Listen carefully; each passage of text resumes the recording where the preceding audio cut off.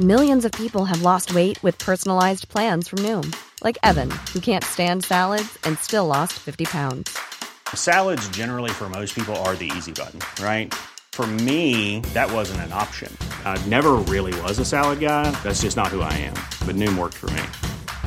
Get your personalized plan today at Noom.com. Real Noom user compensated to provide their story. In 4 weeks, the typical Noom user can expect to lose 1 to 2 pounds per week. Individual results may vary. It's that time of the year. Your vacation is coming up. You can already hear the beach waves, feel the warm breeze, relax, and think about work. You really, really want it all to work out while you're away. Monday.com gives you and the team that peace of mind. When all work is on one platform and everyone's in sync, things just flow. Wherever you are, tap the banner to go to Monday.com.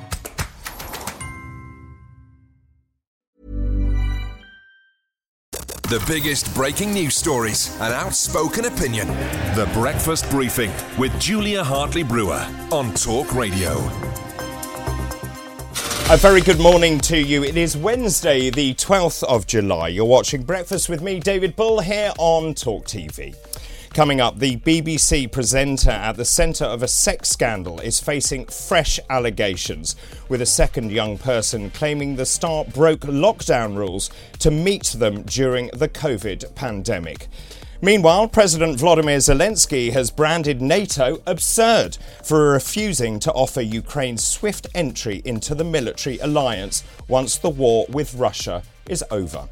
And the game of ping-pong over the illegal migration bill continues. MPs reversed 15 of the amendments imposed by the House of Lords. The bill now returns to the upper house. The time is 6:33 and this is Talk Breakfast. Well, very good morning to you. Thank you very much indeed for joining me on this fine morning. The story continues, obviously, the BBC in fresh crisis. This is day, 6 now of this crisis. A second young person has come forward. The Prime Minister has also waded in.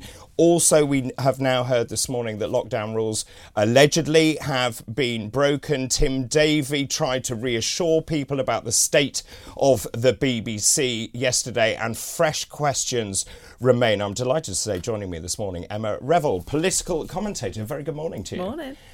I don't know where you start, to be quite honest. I mean, another day, another story. The BBC mired in crisis. The second young person has now come forward. I think it's extraordinary that the Prime Minister is now involved and also saying, if there's anyone else out there, come forward. It always feels like these things take on a life of their own once MPs and cabinet ministers start being asked about it on, morning media rounds and things like that. It always feels a little bit over the top to me that the Prime Minister is asked to comment on things like this. He's at an international summit. He's got much more important things on his plate as far as I'm concerned. Well, I would agree with that. Now, just in terms of this second person, and I've danced around this and been very, very careful for the last, 5 days now, because I think it's really important that we do that. But this second young person has come forward, and just in terms of what they said, that essentially they were contacted by this presenter through an online app. I'm being very careful what I say here. Through an online app. This moved then allegedly onto WhatsApp. There is nothing illegal in that, given that this young person is in their 20s. Indeed. I think the sort of hook, as it were, for this story is the alleged breaking of lockdown rules. This is the thing we talk about in many different people and their alleged breaking of lockdown rules, but this is another example in this case. Indeed. Now, the extraordinary thing is that I don't suppose it is that extraordinary, but essentially when the presenter allegedly then revealed themselves, they said to the young person, don't tell anyone. And I can understand that point of view, given if you are a high-profile person. But the young person, and I don't know the details of this story, none of us do, hinted online they might name the presenter. Apparently, they were sent abusive, expletive-filled messages. So again, another web of intrigue here. Yeah. Just as soon as we think we have clarity on what is going on, it becomes murkier. Well, and indeed, we don't know, the content of these messages. I'm sure some people would potentially be thinking, well, if someone threatened to reveal something private about me, I don't think I'd respond very well either. But we don't know what abusive text messages looks like and how inappropriate they may have been. No, and it goes on to say that this young person said the threats made in the messages had frightened the young person, and they remain scared to this day. Now, just in terms of this, we talked about the Prime Minister getting involved, but also The Sun, which is the paper that obviously broke this in the first place, reported the presenter had been accused of breaking lockdown to visit a 23-year-old who the presenter had met on a dating app. And the newspaper went on to say that actually it had seen messages suggesting that as well as visiting the person's home, this alleged presenter or this presenter had sent money and asked for a picture as well. So the Sun very much sticking to its guns. Yeah. Indeed, they're bringing out other examples, other young people, as is often the case once a story is out there. If there are other people that have experienced the same thing, they then feel able to come out once the story has been put in the public domain. Indeed. What did you think of Tim Davie's response yesterday? Well, I feel a little bit sorry for Tim Davie, actually. It's probably not a very popular opinion, but, it was the BBC's company accounts day. They weren't necessarily... Which is normally very dull. Well, the only interesting bit about it is BBC salaries. Indeed. That's the bit everyone cares about. We'll talk about that later on, yes. But obviously ended up talking about these issues as well. It's a very difficult position for the BBC to be in while there is a BBC investigation, and indeed now while there is a police investigation into whether there needs to be a formal investigation, as it were. Indeed. I mean, as I said to Christo, it seems extraordinary. The BBC investigation, a serious investigation unit, managed to do one email and one phone call, which doesn't seem like a very serious investigation to me. It also transpires that allegedly a police force was actually contacted before all of this started. So that changes the story yet again. Indeed, and there seems to be some differences of opinion about whether the BBC were told all the details. The police were told that if the police decided there was no inquiries needed, and the parents of the first individual weren't happy about this, so went to the BBC anyway. Whether they knew the police had been told or not, there's a lot of different opinions. I mean, this is a very fast-moving story. I'm sure there will be more to come throughout probably this programme. Yeah. Actually, let's move back to the illegal migration bill. This is something that I know many of our listeners and viewers are very anxious about. Obviously, it's been this ping pong continues. So obviously 20 amendments were inflicted by the House of Lords, went back to the House of Commons, and they had all of these votes. It's a really extraordinary process, actually. And actually, I think the government will be pleased. They managed to overturn 15 of those. Yep.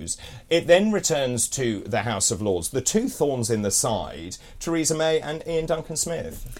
Indeed, and this is sort of parliamentary procedure as it's supposed to work. I think people probably look at it going incredibly late into the night with votes and go, this is very odd. I think the late night bit is particularly odd, and it would be nice if we could do this in normal working hours. Yeah. But this is how the House of Commons and the House of Lords are supposed to work together. So what do you think happens next when it goes back to the upper house?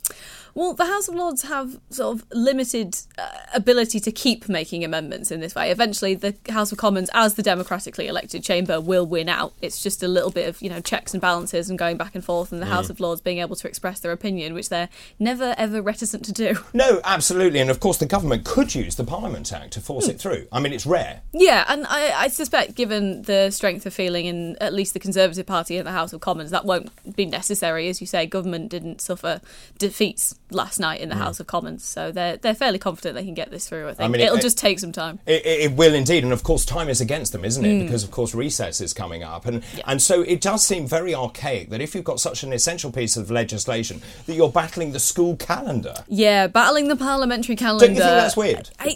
As long as there's not a new session of Parliament entirely, a new King's Speech, it's not as difficult. But yeah, they will. I think we're sitting for another week in the House. Indeed. So the clock is ticking. The clock is very much ticking, and it seems extraordinary to me. We've got tons to talk about as well. We need to talk about Ukraine and NATO membership and NATO light, and Zelensky's comment also branding NATO absurd for refusing to offer Ukraine swift entry into the military alliance once the war is over. Time is tight, though. Let's go back to the BBC. Thank you for the moment, Emma. Just back to the BBC. So BBC Director General Tim Davie, and this is extraordinary, I think, said the corporation would consider overhauling its processes surrounding serious complaints about top stars. Is that enough, do you think? Does it actually restore your faith in the BBC? And if it does, Tell us why. The number 0344 499 1000. Text the word talk and your message to 87222 and tweet us at TalkTV. And this is the biggest breaking news stories and outspoken opinion. The Breakfast Briefing with Julia Hartley-Brewer on Talk Radio.